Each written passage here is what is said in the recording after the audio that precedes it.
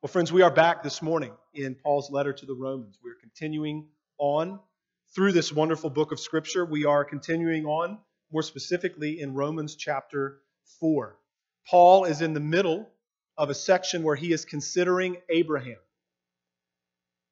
He's considering the fact and making the point that Abraham was not justified by circumcision.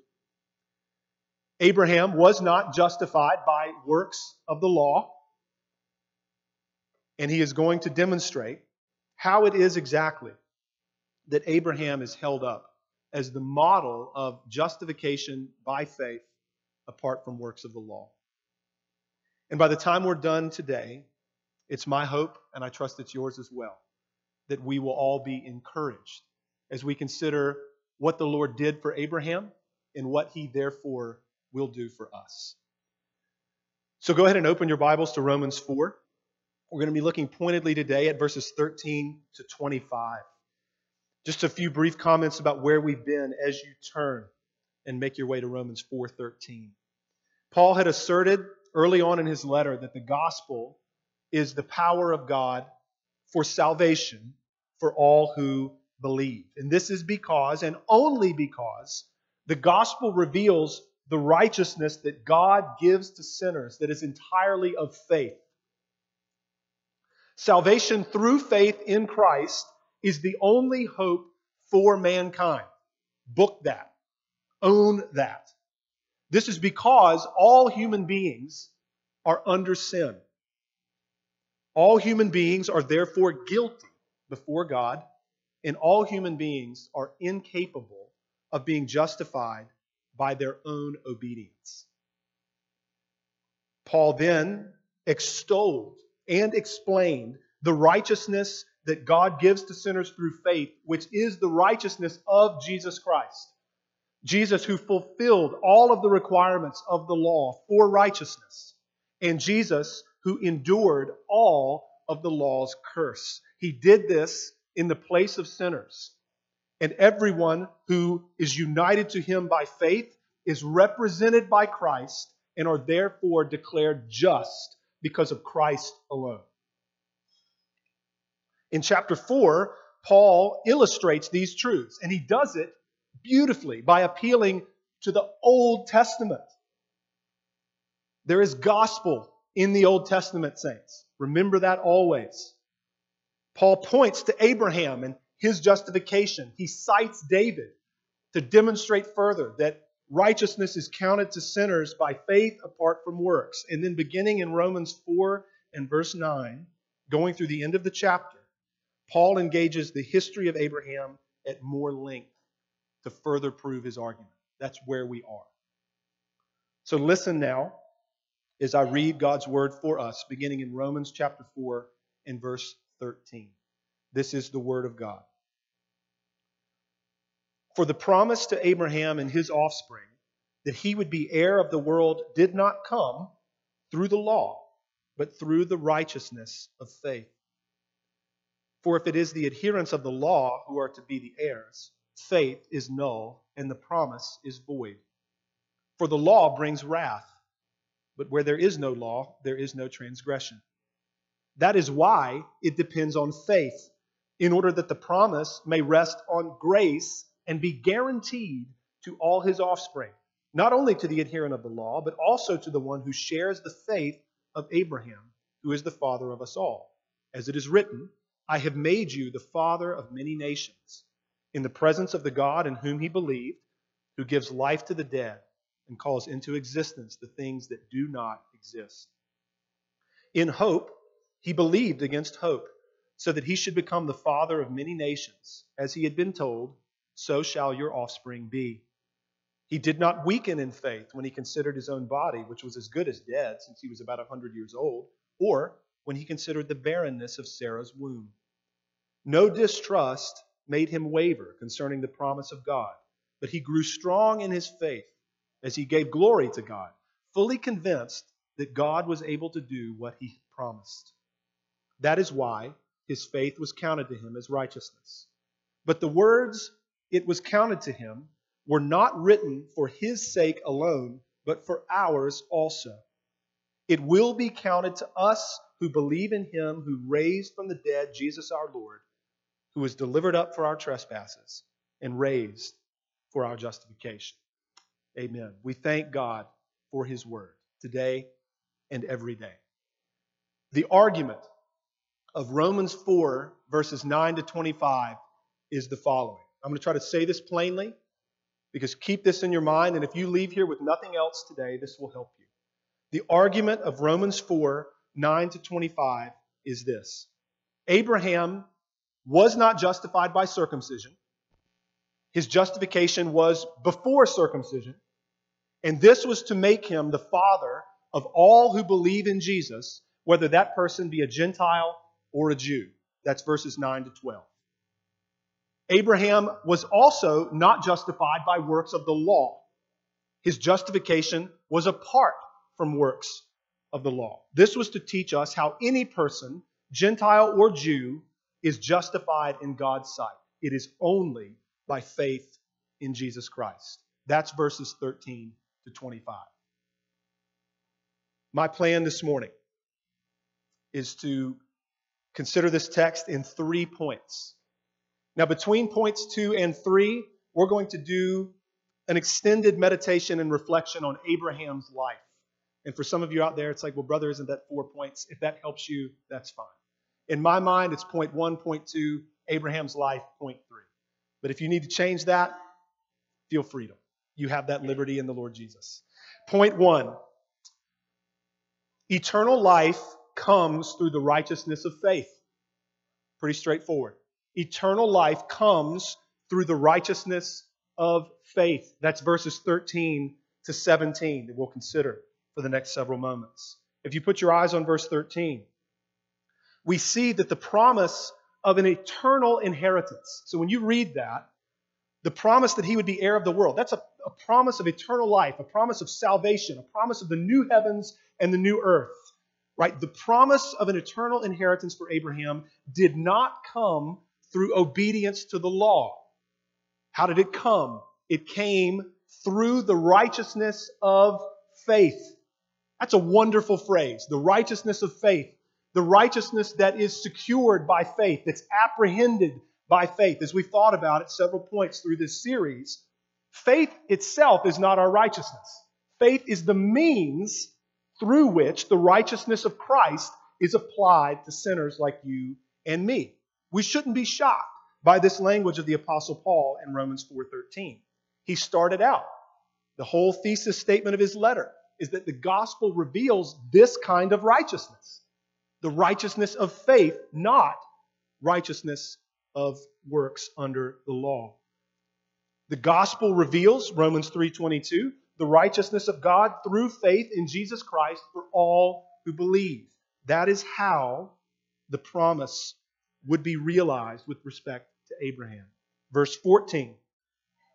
If it is those who are literally of the law, if it is those who are of the law who are to be heirs of eternal life, Paul says, then faith is null and the promise of God is void. If it is those who are of the law who are to be heirs of eternal life, faith is overthrown, says Paul. How so? Well, it's because the inheritance is obtained by works. As Paul writes elsewhere, the law is not of faith. Rather, the one who does them, who does the commandments, shall live by them. Paul says if it's those who are of the law who are to be heirs of eternal life, then the promise is abolished. How so? Well, because no one will obtain it. No one will obtain the inheritance. Effectively, if it's those who are of the law who are to be heirs of the world, it's like, God, it's great that you made the promise, but nobody's going to benefit. Verse 15, Paul goes on in his argumentation. He says, the law brings wrath. All right, again, we should ask, how so? Again, as Paul wrote elsewhere, all who rely on works of the law are under a curse. For it is written, cursed be everyone who does not abide by all things written in the book of the law and do them. No fallen human being has ever kept all the things written in the book of the law. Not even close. And so when it comes to the law, as a covenant of works, when it comes to the law to be kept for righteousness, when it comes to the law to be kept for standing before God, the law only brings wrath. It only kills. It only condemns. It cannot save. This is why Paul is saying it could not be. Eternal life cannot be for fallen man through works of the law. Paul goes on. But where there is no law, there is no transgression. His reasoning here is simple. Where there is no law, there is no breaking of the law. In other words, when you hear this, many of you are already going here. If you are under what? Grace. You are no longer under what? The law to be justified by it. You are under grace, the merit of Christ given to you for your justification. You're not under law for your justification. Considering the character of mankind, wherever there is law, there is most certainly transgression. You guys understand that? And so only if the law is removed as the thing that would justify a person can there be no transgression. Where there is grace, where there is Christ who has kept the law for sinners, where there is Christ who died to fulfill the penalty of the law for sinners, there is no condemnation. If you are under grace, you are not under the law to be justified by it. Then in verses 16 and 17, Paul goes on. Remember what he has already asserted, right? In chapter 3 and verse 24, we are justified by God's grace as a gift. Chapter 3 and verse 27, our boasting is excluded because we are saved by faith in Christ, not our works. Chapter 4, verses 1 to 8, we do not work for our salvation, but rather we believe the one who justifies the ungodly and counts righteousness to us apart from what we do. Paul here says this is why justification, salvation, eternal life depends on faith in order that the promise may rest on what? There it is again, grace. And be guaranteed to all of Abraham's spiritual offspring. In other words, if the promise did not rest on grace, if the promise did not rest on God, it would not be guaranteed to all of Abraham's spiritual children. There's no way that we could say that salvation is a certainty. Because if it depended upon works, if it depended on us in any way or our obedience, the promise of eternal life would be anything but guaranteed. Paul grounds the assertion that we are all Abraham's spiritual offspring in the words of the Lord to Abraham from Genesis 17:5. I have made you the father of many nations. As we've noted before, there are two things going on with Abraham. God made promises to him regarding his physical offspring. God also made promises to him regarding his spiritual offspring. The promises that God made to Abraham's physical progeny, while meaningful in their original context, think nation of Israel, those promises to Abraham's physical children pointed to things that were greater and other, to things that pertain to his spiritual children. That's clearly how the apostles understood it. It's how Paul clearly understood it. Hence why he points to Genesis 17:5. The Lord said that he had made Abraham the father of many nations. And now we're going to get into Abraham's faith. You see the pivot starting here. God said, I've made you the father of many nations. Yet, when Abraham stood in the presence of God at that moment, yes, there was Ishmael via Hagar, but Sarah had not yet conceived. Sarah had not had a child. Abraham does not have a son, a child of promise yet. And God has said, I'm making you the father of many nations. Yet the God in whom, you see this, verse 17, the God in whom Abraham believed is the one who gives life to the dead and who calls into existence the things that do not exist. Meaning that, as far as God is concerned, this thing is certain. It will happen. From man's perspective, though, altogether different. From man's perspective, this is impossible. Which leads us to point 2. So if point 1 is that eternal life comes through the righteousness of faith, point 2 as Paul continues his argument, we're going to consider Abraham, the man of faith. Abraham, the man of faith, from verses 18 to 22. Again, Abraham is being held up as a model of how God saves sinners. Abraham, we know, believed the promises of God. Verse 18, put your eyes on it. In hope, he believed against hope that what God had promised would come to pass. Now, it's written this way because, again, we can't reiterate this enough. Based upon what is apparent to man, these things that God promises could never be.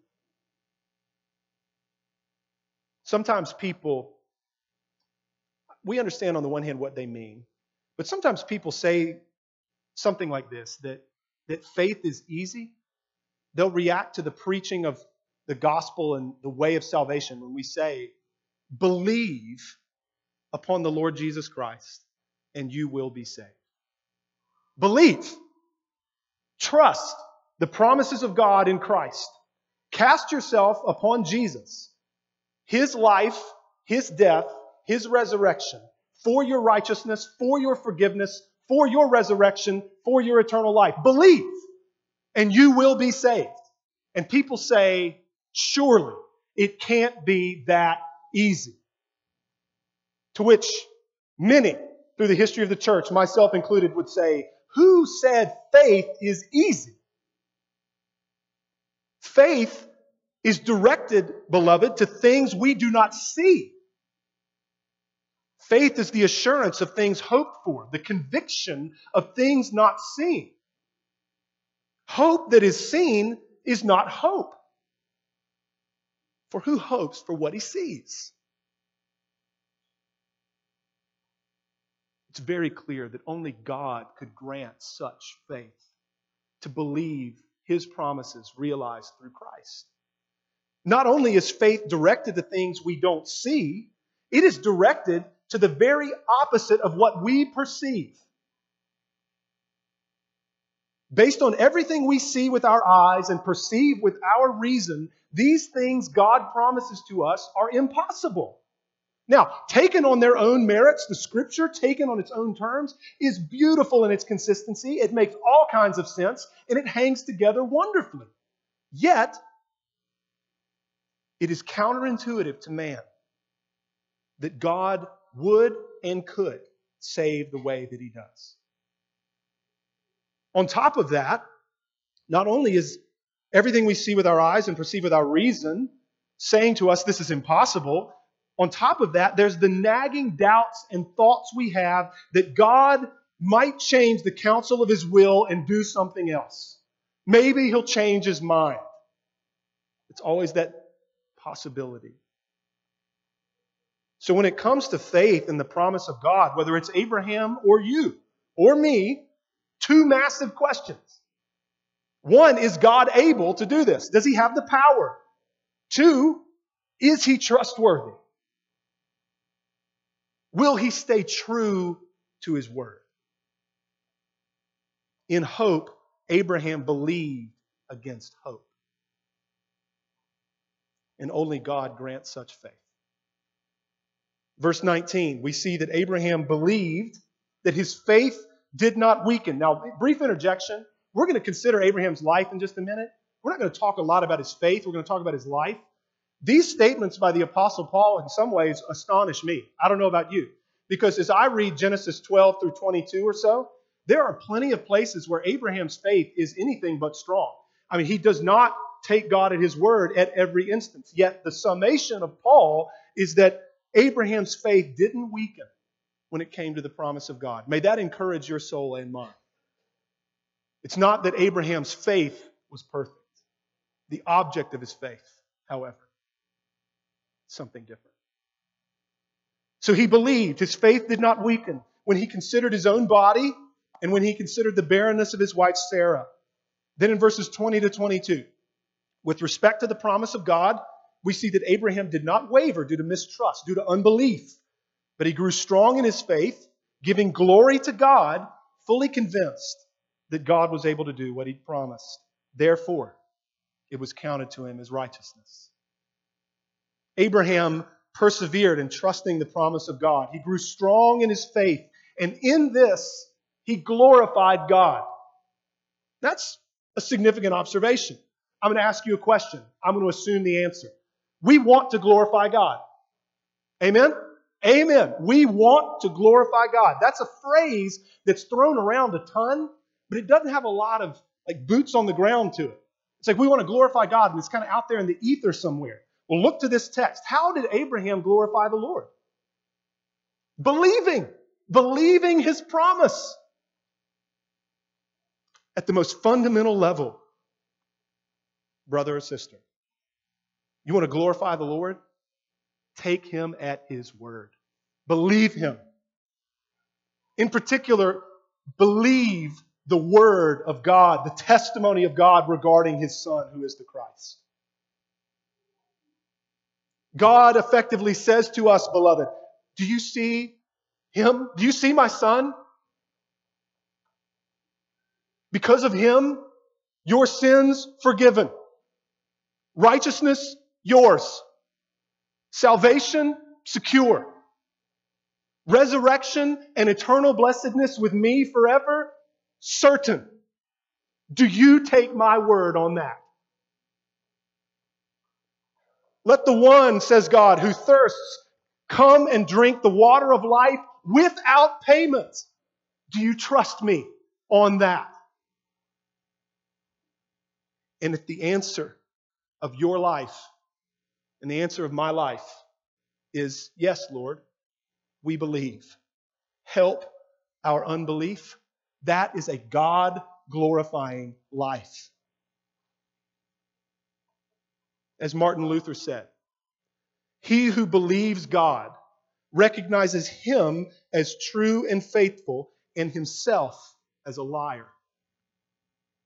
For he mistrusts his own thinking as false and trusts the word of God as being true.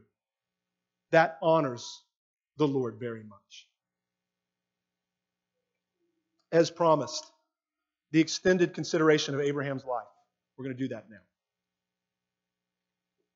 I don't want to bury the lead here. Abraham is called in Galatians 3 the man of faith. Abraham was a man of faith, and his life was up and down. There were really good things, and there were some really bad things. In other words, he's like us. My hope in this is that considering Abraham's life and the faithfulness of God to save him, that it will be of great encouragement to everyone sitting here this morning. Let no one walk out of here today thinking something silly, like what I'm about to say is belittling sin or condoning foolishness. That would be flat out absurd. But may this encourage our souls.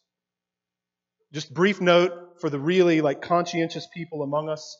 I realize that Abraham's name was not always Abraham, and that in Genesis 17, that's when his name was changed from Abram to Abraham and Sarai to Sarah. But I'm just going to say Abraham and Sarah throughout in the interest of simplicity. So there that is. That's a little housekeeping matter. So we're going to fly over Abraham's life. I'm going to give you Genesis and the chapter. I would encourage you not to turn. I would encourage you just to listen. And later on today or this week, read Genesis 12 through 22. It would be an edifying thing for you. Abraham shows up on the scene at the end of Genesis 11 when his family, his household is mentioned. Then in Genesis 12, pointedly, we see God calling Abraham. Abraham's family, we know, hailed from Ur of the Chaldeans on the other side of the Euphrates River. They were pagans. They were serving other gods. We know that from Joshua 24. According to God himself, he took Abraham from beyond the Euphrates and led him through all the land of Canaan and made his offspring many. Again, that's Joshua 24. In other words, Abraham was not a righteous man who sought God. God acted in grace toward him and took him and led him and made promises to him and blessed him. We know in Genesis 12 that the gospel was preached to Abraham. The good news of the promised Messiah. Abraham would trust the promises of God in Christ. He would believe in the one who justifies the ungodly. He rejoiced to see Jesus' day. He saw it and was glad. Then, still in Genesis 12, Abraham and Sarah, they go down to Egypt because of famine in the land. They went as sojourners. No rights, no protection, no legal recourse. Abraham clearly is concerned about what will happen to them, and so he comes up with a plan. He says, Sarah, you're a beautiful woman. When the Egyptians see you, they're going to want you, they're going to hate me, so tell them that you're not my wife, actually. Tell them that you are my sister so that it may go well for me. We know that this puts Sarah in a very compromised position. She's taken into Pharaoh's household. And Abraham, for his part, is treated really well because of Sarah. The Lord, though, because all of this is a disaster show, sends plagues on Pharaoh and his household because of Sarah. Pharaoh then, not Abraham, Pharaoh is the one who confronts Abraham about it all. And then, in an act of great kindness and mercy, Pharaoh lets Abraham go along with Sarah and everything that he had. In this particular situation, it seems that Pharaoh is more concerned with uprightness than Abraham is. Not only that, Pharaoh is the merciful one. Abraham is the one who lies and deceives and who acts out of selfish interest. Pharaoh is the one who acts uprightly. He's the one who's unselfish. She's more interested, it seems, even in Sarah's welfare than Abraham is. Then when Pharaoh finds out the truth that Sarah is Abraham's wife, he's the one who stops the adultery. He's the one who doesn't continue it. He's the one who confronts it all. He even rebukes Abraham for lying. He doesn't kill Abraham, which would have been very common. More than that, Pharaoh had been giving Abraham all kinds of possessions on Sarah's account, and Pharaoh didn't even take that back from him. Let him leave the country under guard with all his stuff. It's a story of astonishing grace from God through Pharaoh to Abraham. There really is not much in that whole account that Abraham does that's righteous. That's not to slam him. That's to point us to the reality of how this salvation thing works. Chapter 13, moving on in Abraham's life.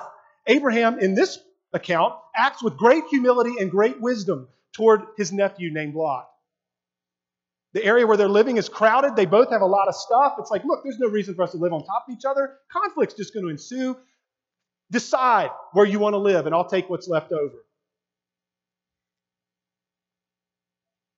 Abraham gives Lot first choice of where he wants to settle. He acts with humility and wisdom, and it's good. Genesis 14. Abraham there, as you may recall, Lot and his family, along with a lot of the people of the valley, are captured by enemy kings. Abraham, in this account, courageously, under the cover of darkness, takes 318 men of his household and goes and rescues Lot and all the people and all their stuff and brings them back home. A lot of valor, a lot of courage. It's pretty epic. The description is brief, but we can only imagine how all that had to go down. Chapter 15 of Genesis. The Lord again makes promises to Abraham regarding his offspring. Abraham believes the promises of God. It's counted to him as righteousness. And the Lord makes a covenant with Abraham to give his offspring the land of Canaan. Genesis 16. Immediately on the heels of that, we have the whole business with Abraham, Sarah, and Hagar. He's just believed the promises of God. He's justified by faith. We know that God had promised Abraham that his very own son would be his heir. Sarah, though, after a number of years, has had no children.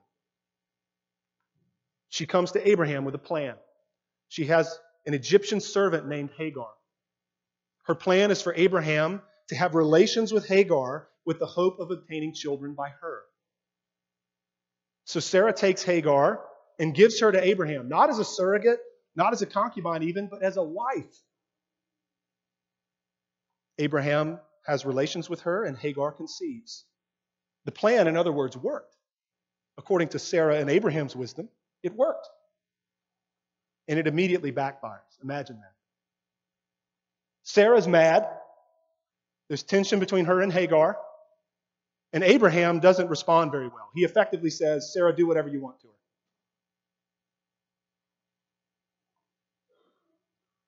So Sarah treats Hagar harshly. Just a brief pause. Do you see the ebbs and the flows of Abraham's life? You do, right? There's the mess in Egypt. There's the courageous stuff in rescuing Lot and the people of Sodom. There's Abraham's belief in the promises of God. He's counted righteous on account of Christ. He has another vision in which God makes a covenant with him. Then on the heels of that, he agrees to sleep with his wife's servant. And he and Sarah, they seek effectively to take matters into their own hands. And then when the whole thing backfires, he shows no backbone and shows no concern for the woman that he's impregnated. All of this results in a pregnant woman running off into the desert where she could die along with the child she's carrying in her womb. And Abraham, for his part, doesn't really do anything about it. He just stands there with his hands in his pockets. Not great. Genesis 17.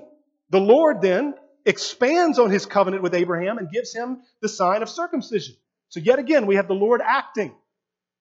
Genesis 18. Abraham along with Sarah. They're visited by the Lord. What a wonderful account, Genesis 18. The Lord reiterates his promise of Abraham having a son through Sarah. And there's the whole wonderful piece where Sarah laughs at the promise of God. And the Lord effectively says, no, you laughed about it. I mean, it's a really cool, the Lord's compassion and his faithfulness, how he's going to continue to do these things for them in spite of their weakness. Then Abraham, at the end of Genesis 18, intercedes for Sodom and Gomorrah because the Lord has said, I'm going to destroy it. Abraham intercedes in a way that appeals to God's justice and his grace and his mercy. It's quite compelling. Then in Genesis 19, on Abraham's account, we're told that the Lord rescued Lot when he destroyed the cities of the valley. Then in Genesis 20, we have Egypt 2.0, effectively. This time with a king named Abimelech. Abraham sojourns for a time in a place called Gerar, and he effectively looks at Sarah and says, all right, Sarah, you remember the plan, right? You tell him you're my sister. Obviously, it had gone well before, so we'll do it again. Abraham lies, he deceives, he plans for his wife to be given over to defilement again for his own sake. And God, again, is the only hero in the story. God is the one who keeps it from going utterly off the rails. Abimelech doesn't sin with Sarah, not because of Abimelech's uprightness, but because God said, I wouldn't let it happen. Then in Genesis 21, Isaac is born. Abimelech makes a treaty with Abraham. Abraham was obviously a man of wealth and power beyond our comprehension. If you are a privately wealthy person making treaties with heads of state, you are something. Then in Genesis 22, this most remarkable chapter. Now, that chapter it screams Jesus throughout. I refer you to the Genesis sermon series from a while back if you want to hear that piece. But for our purposes today, Genesis 22 also serves as a kind of bookend of Abraham's life of faith. God tests Abraham. We're told that at the beginning of Genesis 22. The Lord tested Abraham. Abraham didn't know it was a test. We do. The test is to believe the promises of God, particularly regarding Isaac. Because the Lord says, Genesis 22:2, to Abraham, take your son, your only son Isaac, whom you love, and go to the land of Moriah and offer him there as a burnt offering on one of the mountains on which I shall tell you. And Abraham does exactly what the Lord says. The next morning, he rises early, makes preparations, and they head out. Through the entire passage, it is very clear that Abraham is really prepared to actually do this thing. He's not faking, he's not fronting. I mean, this is legit. He's going to carry it through. And he believes, we know this because the writer to the Hebrews tells us this. What did Abraham believe? What was his faith in God like? He believes that somehow Isaac is going to come back down the mountain. He believes, he was convinced that God would keep his promise, even if that meant raising Isaac from the dead. That's faith. So pulling all of this together, Abraham has failed in some epic ways, and he acts with great faith at points. The good news regarding Abraham is not that he crushed it in life all the time. It's that he trusted the one who did all things well. The great act of faith as well regarding Isaac. Genesis 22 and Abraham's faith there is going to be written about by a number of authors in the Scripture. This great act of faith later in Abraham's life, beloved, is a wonderful depiction of how the Lord works in the lives of His people. It's a great picture of sanctification. Consider it, right? There had been decades pass from when Abraham was justified by faith in the promise of God, and then Mount Moriah in Genesis 22. Decades. In those decades, there was a lot of failure. And there was victory. There was up, there was down. And yet, through it all, the Lord had worked steadfastness in Abraham to the extent that he's prepared to sacrifice his son because the Lord has said, do this. That's remarkable. And it speaks to how God is faithful to sanctify His children and to work steadfastness in us in the midst of up and down, good and bad, heartache, sorrow, joy, and pain. He will do it. All of God's people from all time have been sinner saints. We should not be surprised. Looking at Abraham's life, we should not be surprised when the saints exhibit great faith and then at times commit great sins. This is true of those who have gone before us, and it's true of us. And in a more mundane, ordinary sense, we shouldn't be surprised when the saints daily trust the Lord and daily battle the flesh, sometimes losing that fight. Abraham is called the man of faith. He was justified by faith on account of Christ. And God not only justified him, God sanctified him, God kept him. God will glorify Abraham. And given that we're like Abraham, and Abraham's like us, what was true of him is true for us. The Lord will do this thing.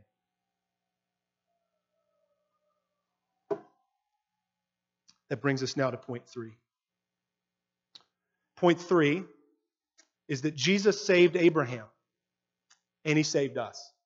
Jesus saved Abraham, and He saved us. That's effectively Paul's argumentation. This is how God saved Abraham. By grace through faith in Christ, it's how you too will be saved. Whether you're a Jew, whether you're a Gentile, doesn't matter. This is the way of salvation. The words, you can put your eyes back on the text, verses 23 to 25. In verse 23, we see this. The words, it was counted to him, were not written for Abraham's sake alone. They were written for our sake also. This is because all of us who believe the Lord's word concerning His Son will also, like Abraham, be counted righteous by faith apart from works. Notice too, in verse 24, it will be counted to us. Righteousness will be counted to us, right? Who believe, look at how God is described here, who believe in Him who raised from the dead Jesus our Lord. That's a statement about the character of the Father. He is the one we trust. This is our God. This is who He is. This is what He's like. He's the one who planned salvation. He's the one who loved the world in such a way that He sent His Son into the world to save man, and who, upon the completion of the Son's work, raised Him from the dead. As Jesus said during His earthly ministry, I and the Father are one. Not just one in essence, one in the purpose of redemption too, right? As we have said and as we have marveled at this time and time again, the Lord is nothing if He is not a Redeemer. That's who He is.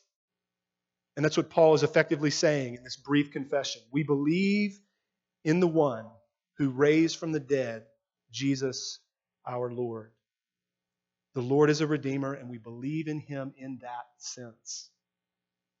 We see Regarding Jesus, verse 25, two things.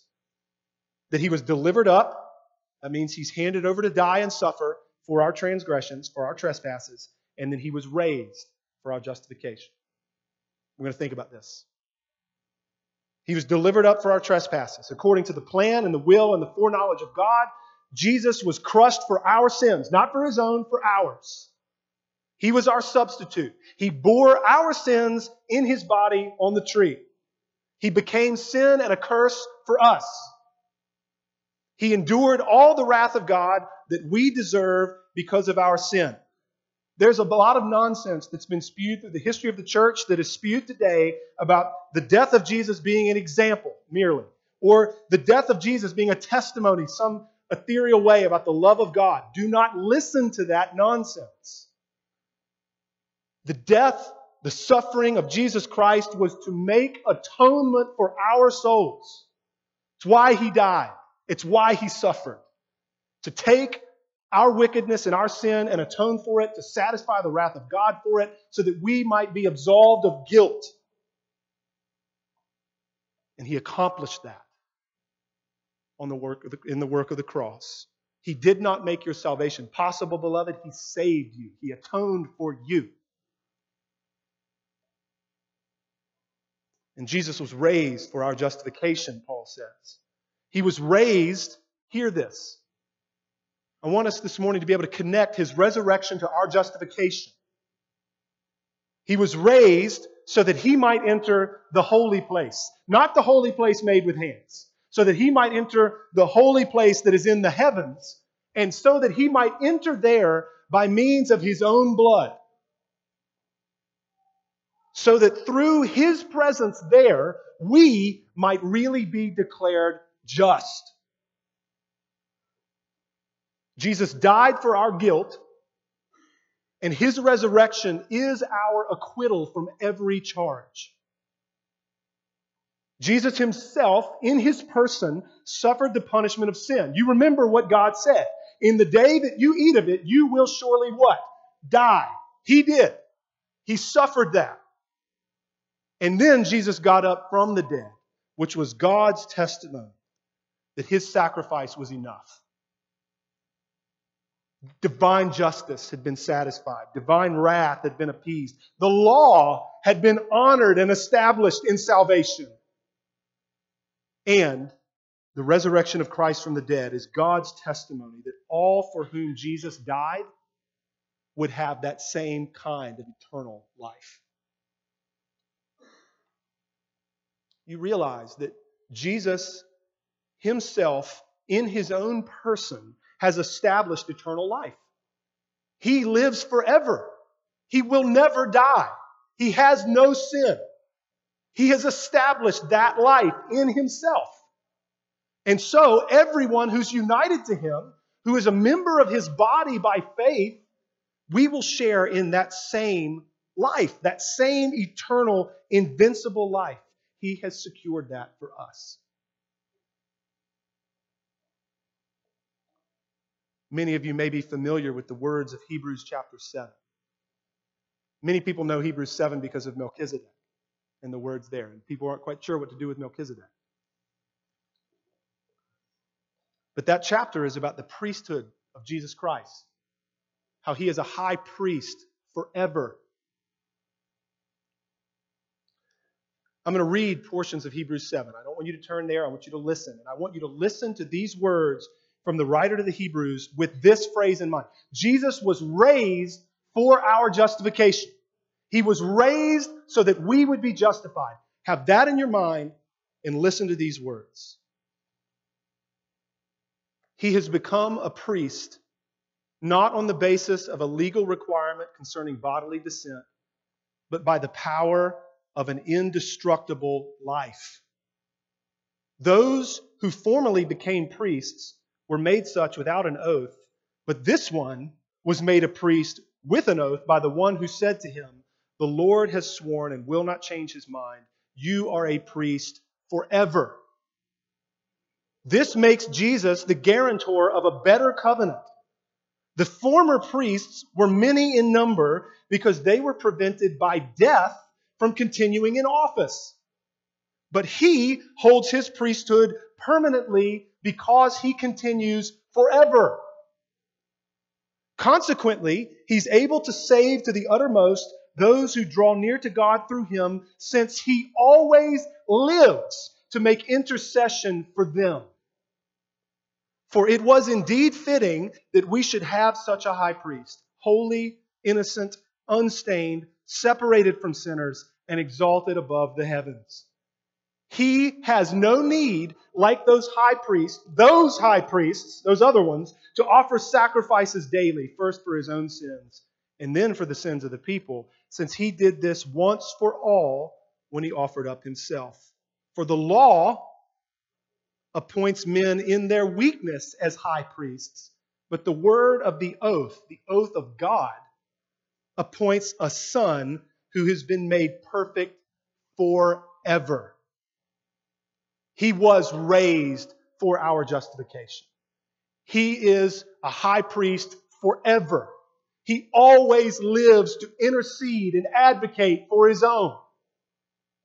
He was delivered over for our trespasses, made atonement, and he was raised for our justification.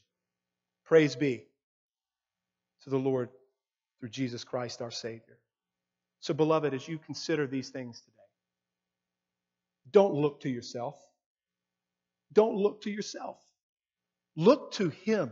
Look to that one, the resurrected, forever high priest, who is your intercessor, who is your advocate. The question is not, have you done enough? You most certainly haven't. The question is, do you believe God's testimony about the Christ? And with that, we close in prayer.